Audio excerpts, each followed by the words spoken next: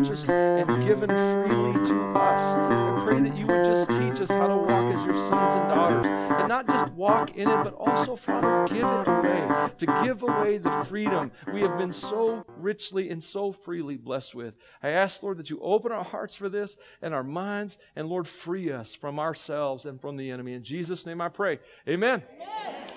You guys can have a seat, man. I like that song. It's the hey. It's that little hey. That's what spices it up, man. It's like a jalapeno in a song is what it is. That's right. It's good. All right. Good morning, guys. Are you having a good Christmas so far? Amen. 6 of you are doing well. Yes. All right. Yeah, start over. We need to start over.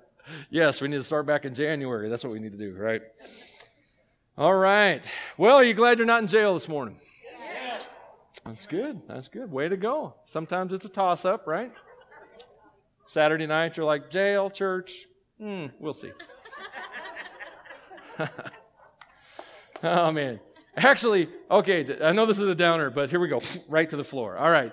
2.3 million people are in jail in America today, right now. Do you know about that? 2.3 million people are in jail this morning, not getting to hear this incredible message that's going to blow your mind just in jail. There are 1,719 state prisons, 102 federal prisons, 942 juvenile correctional facilities, 3,283 local jails, and 79 Indian country jails. Wow! We like to lock people up, don't we? There's just so many ideas. Those numbers are kind of staggering. In fact, they're so big, you can't even wrap your head around that many people that are incarcerated in one form or another for one reason or another today. But that's not what we're here to talk about. Because there are a lot more ways to be imprisoned than with concrete and iron. And that's what we're coming after today. We're coming after freedom. And I don't want you to just get free. I want you to be so free that you're able to give away your freedom. That it is something as you can give as a gift to other people. And so as we walk through this series on the miracles of Christmas, and we think about this huge idea that God walked the earth, God with us, and the big idea that God became a human, we covered last week in Pastor Longfellow's message. And this week we just talk about how that act, that rescue mission sets us free. And so today, as you sit there, I want you to really take this message in here. And what I mean is, there's going to be good stuff in it for your husband or wife, okay?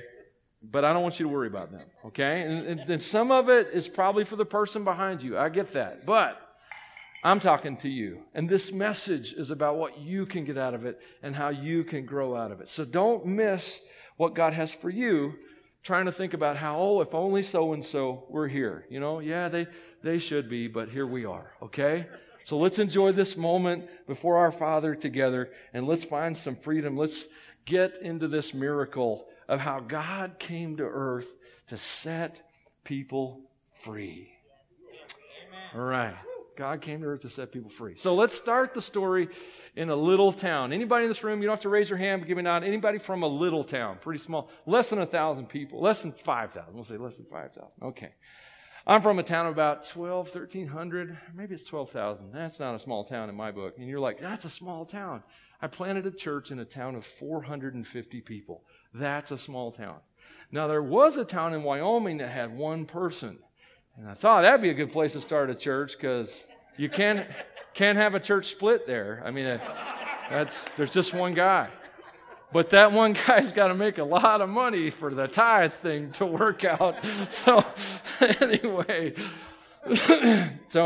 I don't think that town is around anymore. I think how do you close a town? I don't know, but I hope I never find out. So anyway, Jesus was in his town. And his town was Nazareth. That was his hometown. Nazareth had one claim to fame, and it actually was Jesus. There was no other reason to go there. The archaeological digs, archaeology is always a friend of the Bible. Archaeological digs show that the town of Nazareth was about 150 to 300 people lived in this little village town. And in fact, when Jesus met Nathanael, and they told him, hey, we found the Messiah, Nathanael's answer is can anything good come out of Nazareth? I mean, that's just, there's nothing there, It's just not, there's nothing in Nazareth. So there aren't even any claims to fame. There was a tax revolt there. I mean, who wouldn't want to be a part of a good tax revolt, right? I mean, every town should have one. I'm just kidding. It's a joke. And the Roman armory was robbed there, probably as part of the tax revolt. But anyway, so, just not really anything going on. But Jesus went back to visit his hometown. Let me kind of put this in context with his ministry a little bit. Jesus, this is after he'd been baptized. He'd been baptized, Jordan River, and the witnesses saw the Holy Spirit descend on him like a dove. So there was that witness. Holy Spirit came on. Then we find out in Luke 4 that he, or maybe it's Matthew 4, that he is led by the Holy Spirit into the wilderness. So the Holy Spirit is on him. He's baptized, Holy Spirit. Then he goes out in the wilderness and he encounters the enemy. Satan tempts him. This is for a future sermon, but I want to plant a seed now. 2 of Satan's temptations started with the phrase, if you really are the Son of God. Now, we'll get back to that in January, so don't miss January. The whole month, just be here every Sunday. You don't want to miss that. But anyway, so 2 of those temptations. But anyway, Jesus cleared that temptation, 40-day fast, comes out, begins a ministry in power. He's baptized, goes into a temptation, comes out of the temptation in victory and power, and his ministry begins in earnest. Things are going on. Everybody's talking about Jesus that meets him. His teachings were off the charts. No one knows really where he came from other than the town of Nazareth. They don't know where he got his education. He's just creating a buzz. This is his early part of his ministry. It's too early for anybody to hate him just yet. And he goes back to his hometown, Nazareth, and everybody is proud of hometown boy made good. He's in town. And so the day for synagogue meeting rolls around, and Jesus is going to synagogue. That's his practice. He liked to stir up trouble in the synagogues. And so he goes, and the leader of the synagogue asked Jesus to share that day. So Jesus requested the scroll, because in that day and age, they would have been on a scroll, something you unwind and roll up and so forth. And he'd asked for them to open the scroll to the place of Isaiah. And he read out of Isaiah 61, but we're going to read what he said in Luke 4:18. Okay? So in Luke 4:18, Jesus says to the people, now everybody's, by the way, the synagogue's probably packed. Everybody's like, yeah, Jesus is back. This is great. We've got a claim to fame. Now Nazareth will be known and on the map. Everyone's sitting there, and here's Jesus' selection. It's important. The Spirit of the Lord is upon me, for He has anointed me to bring good news to the poor. He has sent me to proclaim that captives will be released, that the blind will see, that the oppressed will be set free. Now pause. Jesus' ministry, He is basically setting the tone these first few months of ministry.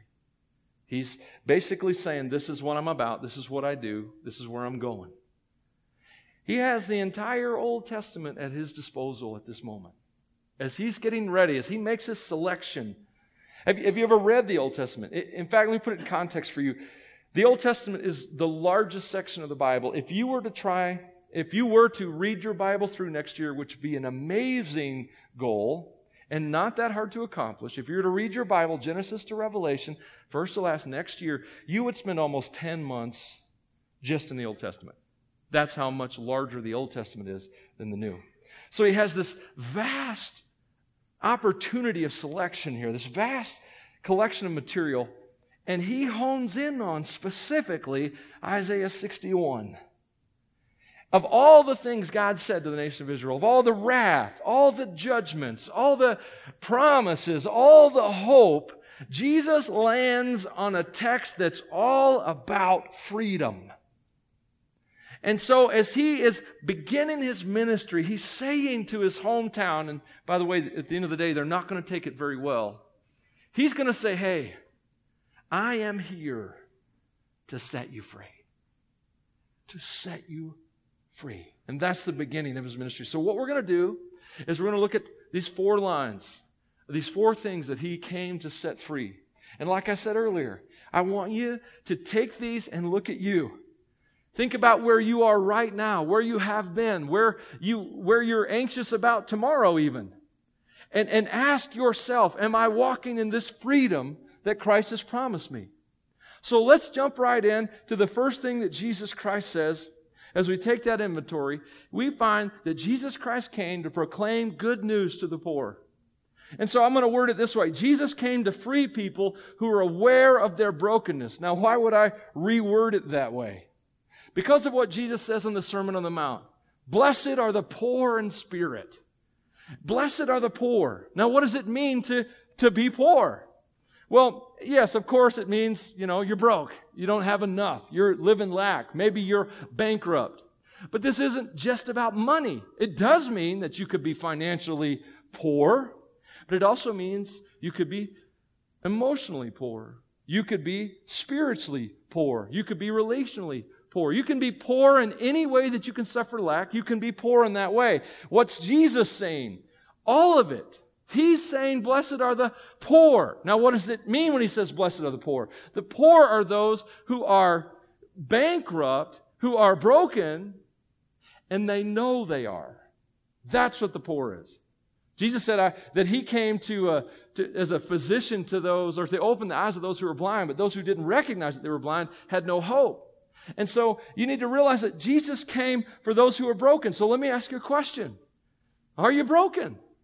Are you in a place right now maybe, and maybe you're not today, maybe you've been here, but are you in a place where you realize, I can't do anything. I have nothing here. I can't fix this situation. I can't make it better. I got no hope in myself.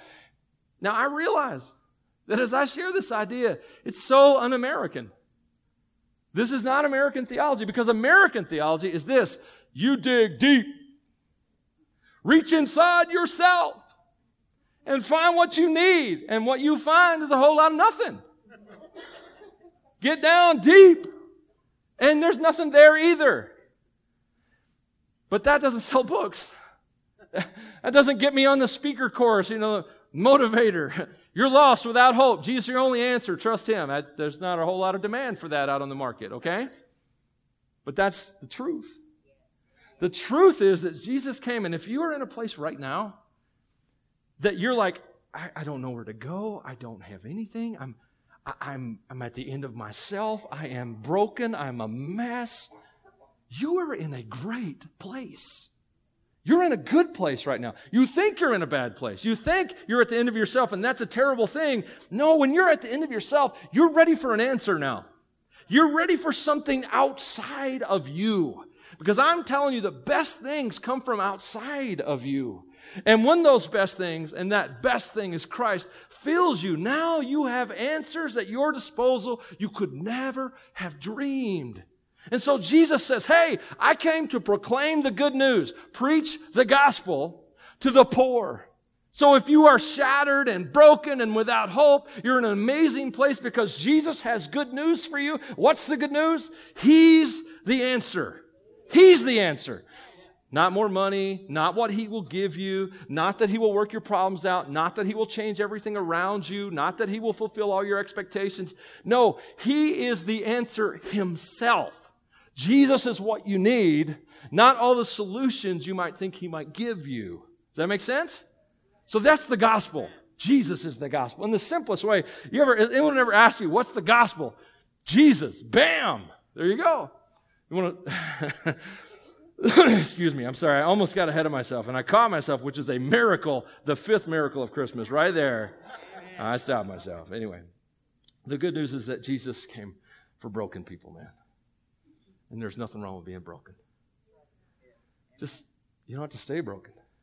Okay? It's a good start, right? That's the first promise. He sets free those who know they are broken. I guess the only lesson I would have is if you're sitting there still telling yourself that you can do this, as soon as you realize you can't, you'll be in a good place. But as long as you keep hanging on in that hope in you, there is no hope in you. Okay? You're like, I don't want to hear that. I know. But that's the truth, and the truth will set you free.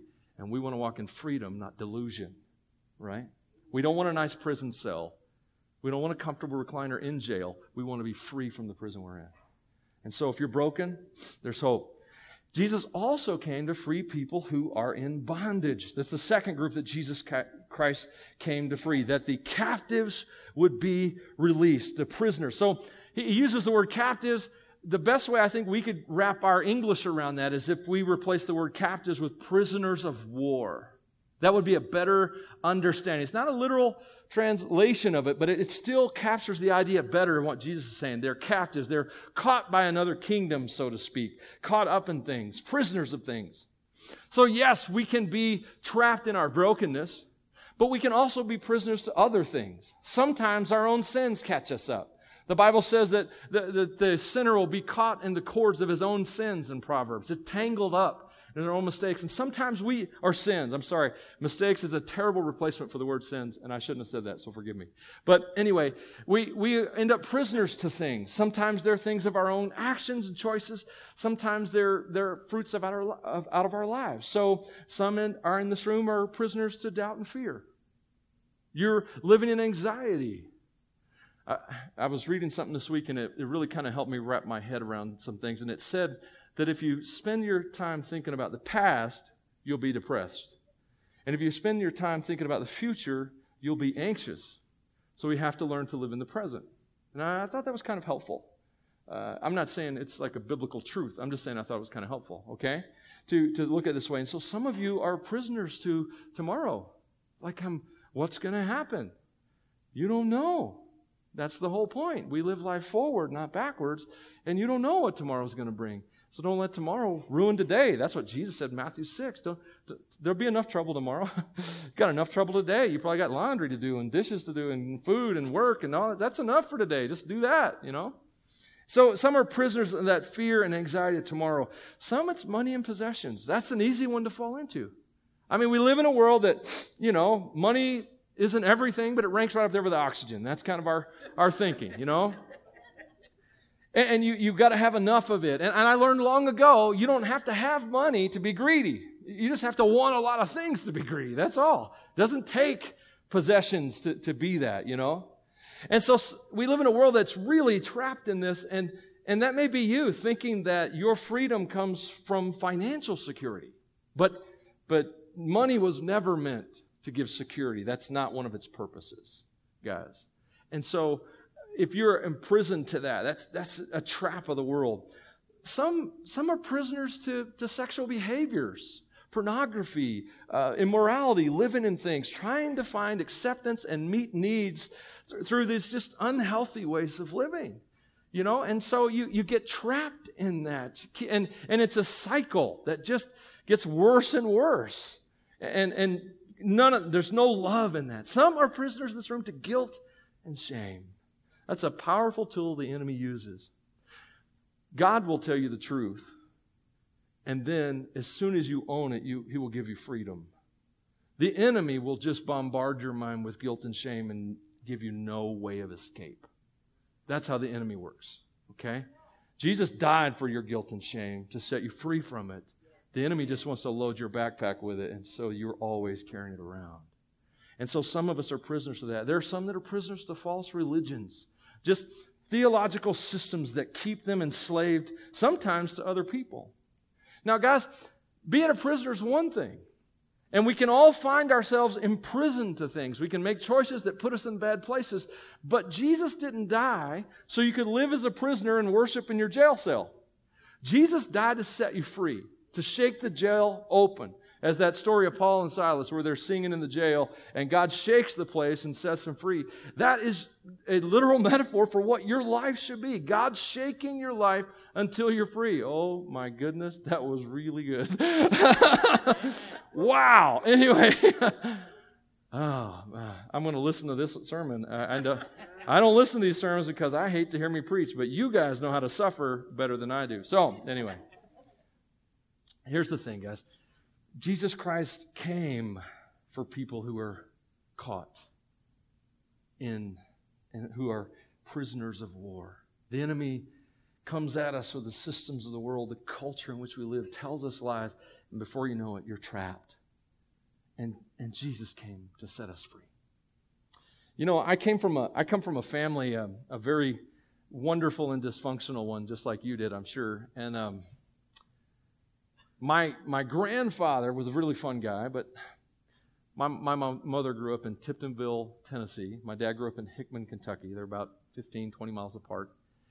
Very depressed area of the South. Ag was the only thing keeping it afloat. And in the early 70s, actually we could go back further into the 60s, even late 50s even, just a very depressed area. So most of the people that my forebears were sharecroppers. They didn't own their own land, but they farmed someone else's land. My grandfather lived most of his adult life and died in a house that was owned by a farmer. And Andy was his name. We called him Paul Durham. But in that day, you worked all week and you drank all weekend. That was what you did. Weekend alcoholics, we call them today. And so that was my grandfather. And that was my uncle who lived just one lot over from him. And that was a heritage of my family. That's where my dad was headed. My father went to Vietnam at 18. 18, guys. My son, I don't think Creed's in here. Oh, there he is. Thank you, son. Thanks for waving. That's Creed, good-looking, red-headed guy. He hates it when I point him out, so I'm doing that. He runs sound like every week. He's just amazing. He's 18. And my father at 18 was dodging bullets and rice paddies in Vietnam. For real. I'm not kidding. He came home at 19. He did his 13-month tour in the Marine Corps. Came home at 19, married my mother just a few months later. I came along 10 months after that because that's how things are done, right? Back then, in the early to mid-'70s, there was no conversation about PTSD. If they did talk about it, they were still using the word shell shock or battle fatigue then. There was no counseling for Vietnam vets. In fact, they were trying to act like they didn't exist when my dad came home. And so my dad comes home, gets a job, worked for Pepsi-Cola in Union City, Tennessee. And he chose two drugs. One, he was a workaholic. He worked every second he could. And by the way, guys, if you're a workaholic, that's just another drug. You're trying to get acceptance from the job. So I'll throw that out there for free. And then on weekends, he did what everybody else did in the South. He drank all weekend. He worked all weekend, drank all weekend. That was my dad's life. He was trying to medicate a condition no one admitted he had. You know? So we lived on Airport Road outside Union City, and you don't know where that is, but it means a lot to me. And it was a farm house. It was on a farm. And we lived on a gravel road. If you grew up on a gravel road, you know what it's like when people zoom down the gravel road and push out that billowing cloud. There's this crazy family about a mile down the road from us. The Pentecost family. What a name for a bunch of Baptists. Anyway.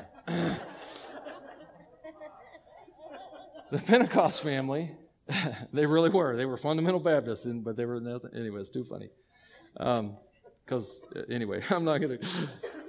They would roll down our road like everybody, however fast you go, and that cloud's coming out. But they had about 3 or 4 kids at the time, and all their windows would be rolled down, and hands and heads would be out the window waving at the Maynard family. You know, I'm like 5 years old, and I remember it well. And you know, you see them going by, and of course the conversation is our family is, who are those nuts down the road? Very strange people, Dad. Anyway, so one Thursday night, because Union City Baptist Temple, the church that I ended up in as a child, had visitation on Thursday night, one Thursday night. The Pentecost family come down the road, but they didn't drive by. And Brother Pentecost, and I believe it was Brother Taylor,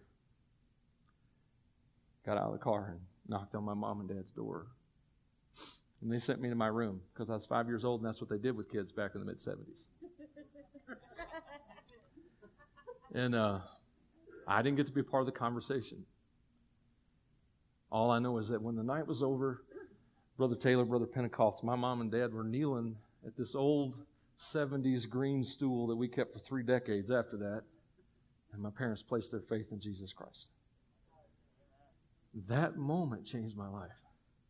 I didn't even know at the time. I was a child. I thank God regularly for God sending that crazy nut job family down our dirt road. And someone having the nerve to come and just share the good news with I don't know where our family would be if that hadn't happened. My parents were not getting along well, I found out many years later at that moment. But God showed up. And a Vietnam veteran who was so shattered on the inside that all he could do was medicate it, found Christ and got his life put back together. I'm going to tell you. Go ahead. That's the kind of stuff God does. Tell you what, I tell people all the time, my dad got so saved. I'm telling you, from that point on, I was in church. We did not go to church before that, but from that point on, all we did was church.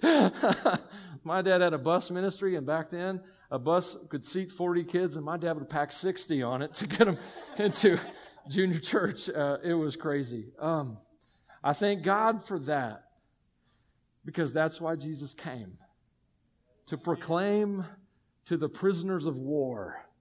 And in my case, it's more true than others, I guess. The gospel. Freedom. Setting free. And if you feel like you are trapped, you are not. Not as a follower of Christ. Not if you will turn to Christ. You can be free. It may take a little time to learn how to walk in freedom, but that's okay. Expect that. It's like being born again is like being born again. It's like learning to walk and learning to use hands you haven't used before, and see through eyes you don't know how to use yet. That's what the Christian life is like.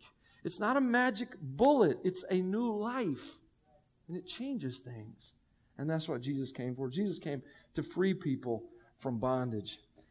And Jesus came to free people who are blinded.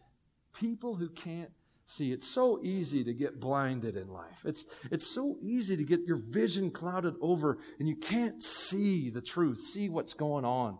The Bible says in Corinthians, it says that the God of this world has blinded the minds of those who don't believe. And so there's this issue of not being able to see. And so Jesus came for the spiritually blind people. Jesus, God in the flesh, came for those who couldn't see. What kinds of things blind us? Sometimes our own ideas blind us. I mean, we all grew up in families. We had at least either parents or someone in our life who was an example or a guardian who taught us what they believed. Well, they may have believed something that wasn't true, though. I don't question God. Well, I do, but I don't say it out loud to you. But one of the things that always blows my mind is have you ever realized that only amateurs raise children? Think about it. By the time that you figure out what you're doing, they're gone. And then you flush that so you can be fun for the grandkids. Right? You're like, now I know how to be a parent. Don't need that anymore. Bring the grandkids over. Where's the candy? My point is, you're like, he doesn't have a point. That's just a joke. No, my point is that our parents teach us what they know, and what they know may not be correct. They may have gotten it from someone else, and that can actually put a lens over your life, the way you view things, so that you can't see things clearly. You can't understand, especially how Jesus does things. And so, yes, your family could blind you. The world you live in is always throwing miscommunications and twisted truths and trying to make you fit its mold. That's what the world wants to do with you. It doesn't want to set you free. Sin is never freedom. Sin is always about conforming to the herd. If you know me well, you know I hate the herd mentalities. I hate airports. I hate being herded. I hate security. I'm like, just give everyone a gun. They'll work it out on the flight. That's how I look at it. So you're like, that is not right. That is not right. I'm just telling you. Give everyone a gun. And never mind. I'm sorry. Sorry, that's probably not a good idea. I accept that. But anyway, my point is we live in a world that's always trying to get us to think like it thinks, and it can blind you. And some people like not knowing. You know that old saying, ignorance is bliss? It's just easier to not know. Have you ever told someone, they're like about to tell you bad news, and you're like, nah, stop. I don't want to know. I just don't care. Your kids, when they get older, they're going to start trying to tell you all the times they almost died while they were at home, and you just stop them right there. I don't want to know. If you made it, that's all I care about. It's true. You know, they got that look on their face. You know when they almost died because they run in the door. If you have boys, you know what I'm talking about. So, anyway, but Jesus Christ came to open the eyes of the blind. So, I think a good illustration of this is actually Paul. So, Paul, before he was Paul, and we know him as Paul, which is a Greek form of his name. His Hebrew name was Saul. Saul was a Pharisee, and, you know, to really make it clear, he was just a racist. Before he met Jesus, he would have hated you. He really would have thought you were just kindling for the fires of hell. That would have been his mindset, and he would be happy to see you go there. That's how racist Pharisee Paul would have been, okay? But then something happened in his life. He's going to Damascus to get rid of troublemakers like you, people who believe in Jesus, and to imprison them or speak in their trials, try and get them killed, whatever he can. He's going for that reason, and on that road, he meets Jesus. He meets Jesus Christ, and when he sees Jesus, his physical sight, well, he goes blind. That moment of blindness, Pharisee Paul became the Apostle Paul. Pharisee Saul became the Apostle Paul. And that moment of blindness, he gained incredible clarity. Now, here's something this is Paul's record in a testimony he gave in Acts 26, something that Jesus said to him. Jesus probably said this to Saul/Paul when he could not see, when he was blinded by the glory of Christ. And Jesus said to him, I will rescue you from both your own people and the Gentiles. Yes. I'm pretty sure that's how Jesus said it with a chuckle. Yes. I'm sending you to the Gentiles. Wow. Anyway, to open their eyes so they may turn from darkness to light, from the power of Satan to God. Then they will receive forgiveness for their sins and be given a place among God's people who are set apart by faith in me. Paul's going out. His mission is to open blind eyes, to help people see, because that was Jesus' mission. And that's what empowered Paul's ministry, is Jesus in him. So Jesus' mission was to open blind eyes, and that was Paul's. And so if you're struggling seeing things, maybe you're sitting here right now and you're chewing on spiritual truths. Maybe you're struggling with the gospel. Maybe you're struggling with grace. Maybe you grew up in a very legalistic and rigid faith, and this idea of grace is hard for you, or you're struggling with works. Maybe you're struggling with the Holy Spirit. My point is, you're having a hard time seeing it. Jesus came for that. That's the point. He can open those eyes. He can help you see. You hear me say all the time, I don't know all the questions in life, but I know the answer, and His name is Jesus Christ. And I mean that with all of my heart, guys. You got to turn to Jesus. He is the answer. He's the one you have to see. If you can turn to Him, it's amazing to me how often God will answer prayers that go like this: Lord, I don't understand this. Teach me. It's a prayer I've prayed often. Lord, I don't understand. Holy Spirit, teach me. Lord, I don't understand grace. Teach me. And I'll tell you what, that is the first step on a journey. Guys, on a journey. No magic bullets in Christianity. Only Jesus. He's Christianity. Okay? And so Jesus came to set us free from that blindness and to open those blind eyes. And then the last group of people is that Jesus came to free people who are crushed. We use the word oppressed in the NLT, those who are, to set at liberty those who are oppressed.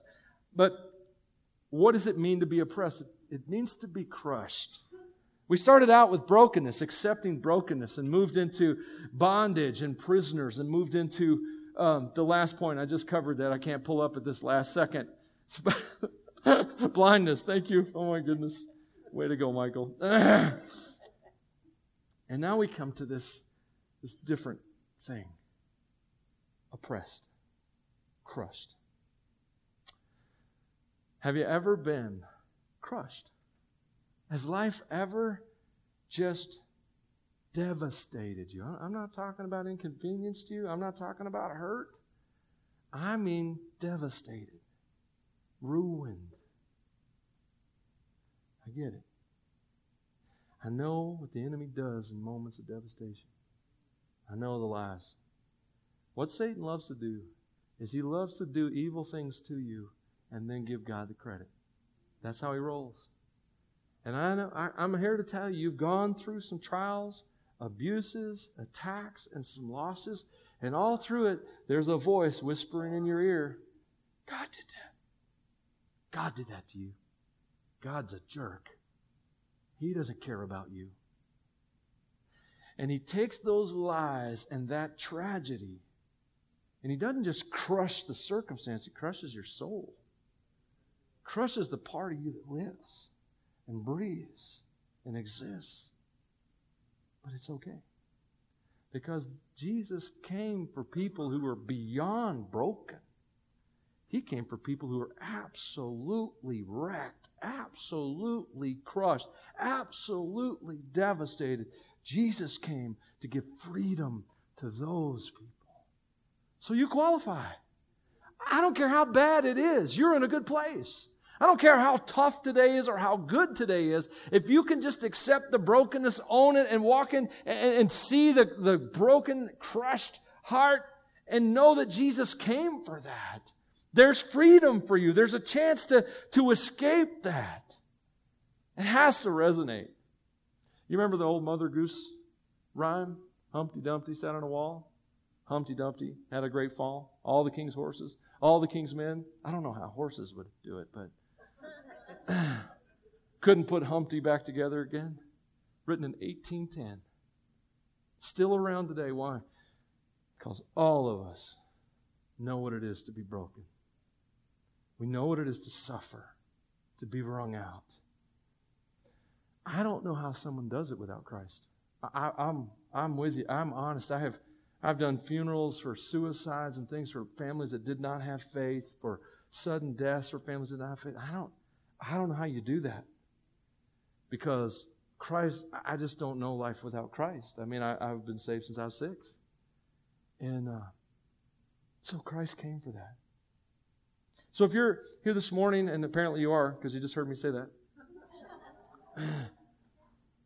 and you are in a place and you're wrestling with Jesus and the answer and how to get through this, or if you can be forgiven, if you've gone too far from God, have you just turned your back too many times, are you just too wrecked by the world you're in, it, just too used up, too gone?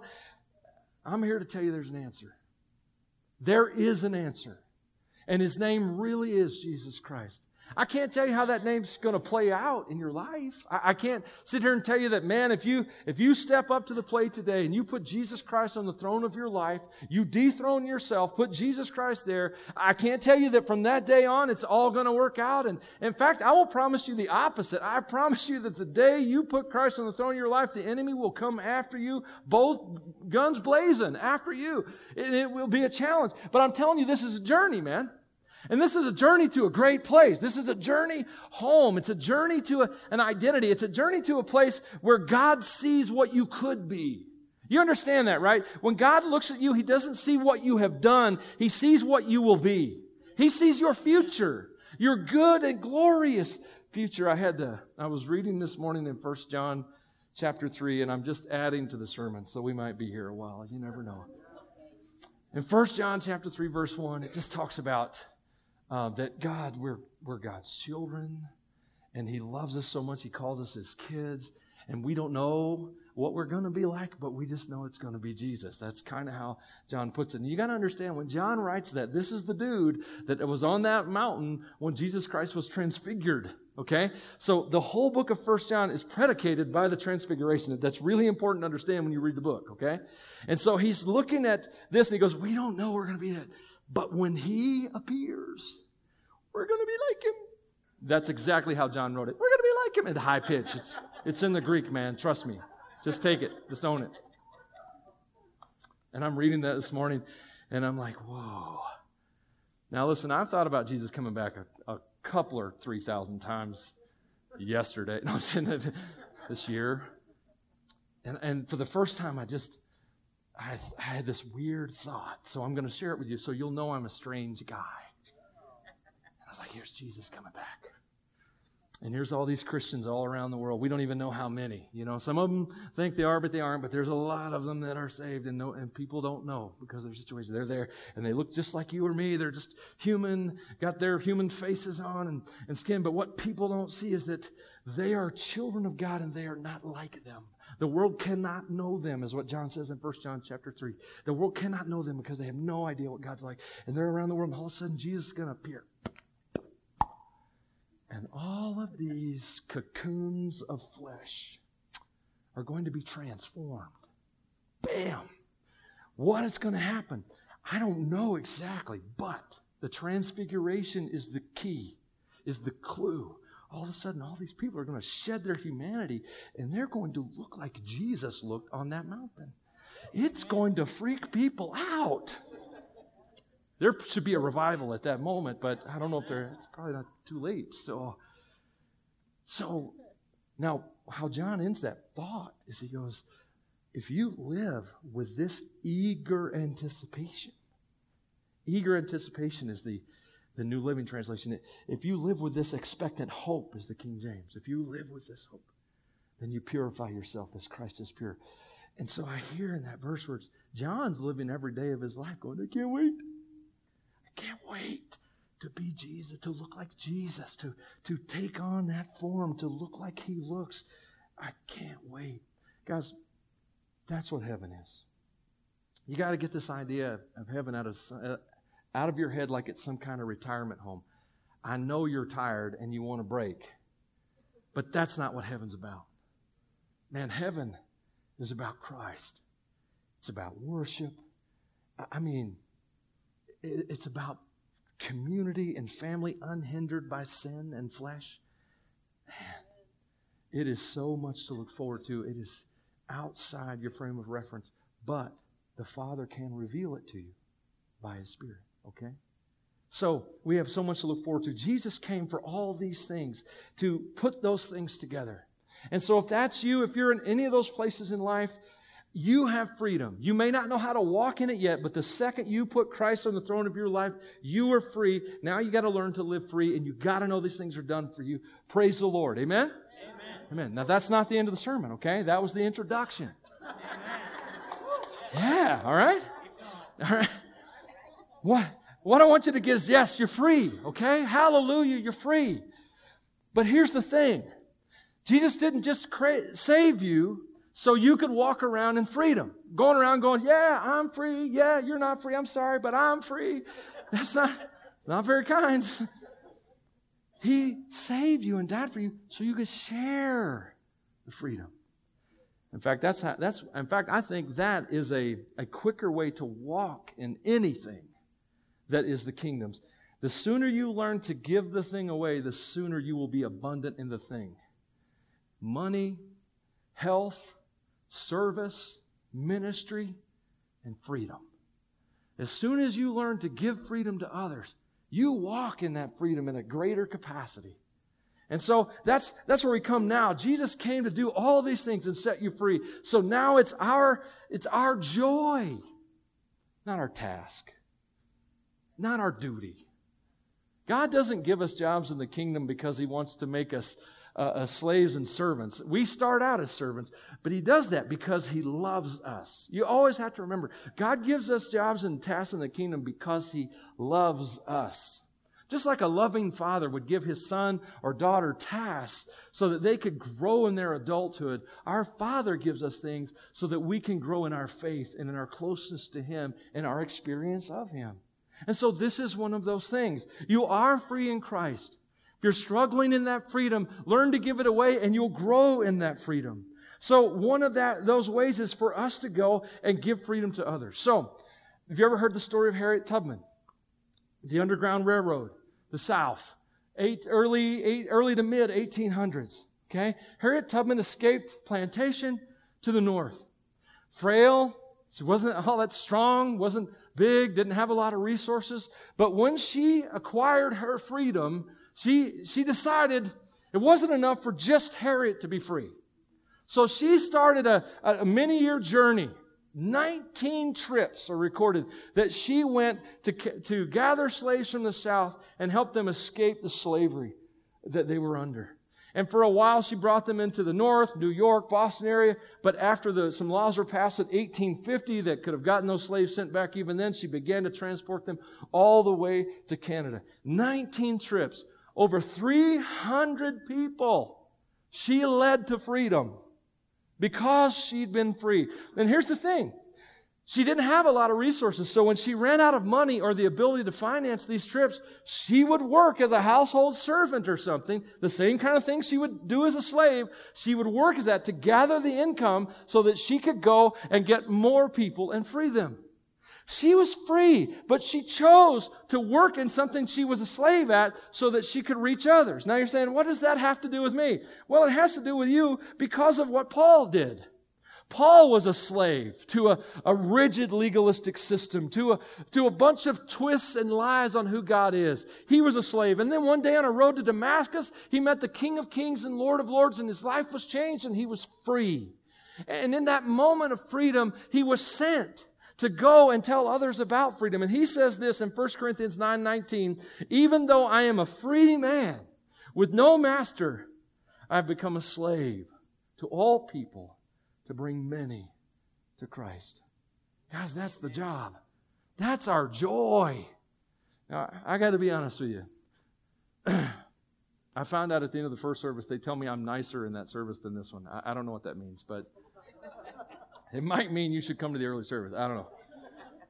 But anyway, here's something I want to add to this thought.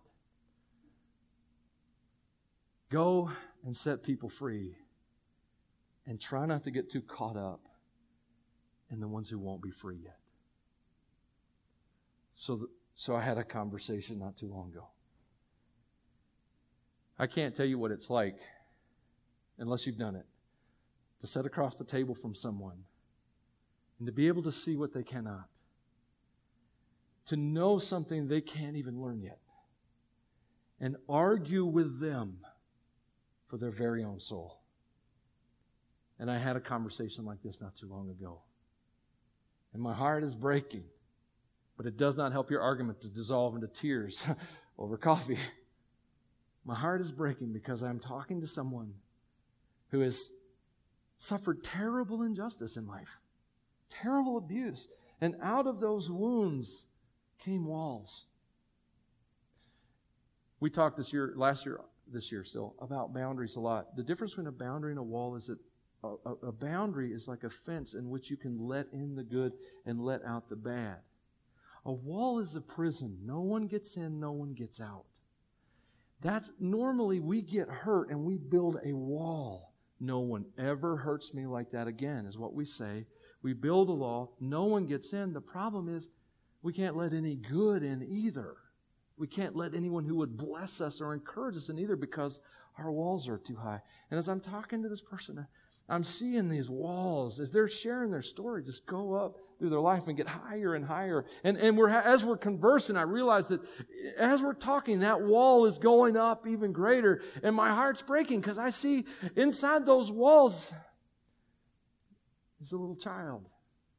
The heart stuck in some terrible moments. And I'm praying, God, just set them free. Set them free. And I didn't win the argument.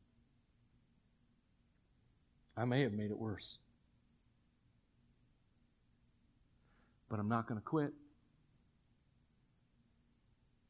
I've failed many times. My failures far outnumber my successes. But we don't quit. We keep going. One time, I think Michael and I talked about this. One time I envisioned what we do like as ministers, as Christians, not just ministers, but as Christians. It's like we're standing on the banks of a flooded river and people are just in the river. Some of them are trying to not drown and some of them are in tubes splashing around thinking it's a good time. But down the road, there's a waterfall. It's death. And it's like our job is to throw out the lifeline and just say, hey, this party ends. There's a waterfall down there. This is death. And a lot of them laugh at us like, no, we're having a good time now. It doesn't matter. And some of them try for a little bit to get to the lifeline we threw out and then give up. And you just keep throwing out the line and you keep proclaiming the truth and you drag in everyone you can. That's what you do. You don't quit. You don't quit. I don't quit. We don't quit. That's what we're here to do. Why? Because Christ has set me free. And I'm going to walk out of this life with as many free people in my wake as I can. And it's got to be the same for you. It's got to be the same for all of us. We'll all fail. We'll mess up. It's okay. Because God's the one who's actually got the lifeline. Amen. You're just throwing it out there. It's His gospel. You didn't write it. Do you see what I'm saying? So guys, yes, be free. Know your freedom in Christ, but then give it away. And the more you give away your freedom, the more freedom you're going to walk in. The more you're going to know freedom. But even if you don't, even if you struggle every day, and some of you may, it's not about you. It's about every other free life that we can bring to the shore. That's what it's about. Amen? Let's pray. Father, thank you. I thank you for the privilege.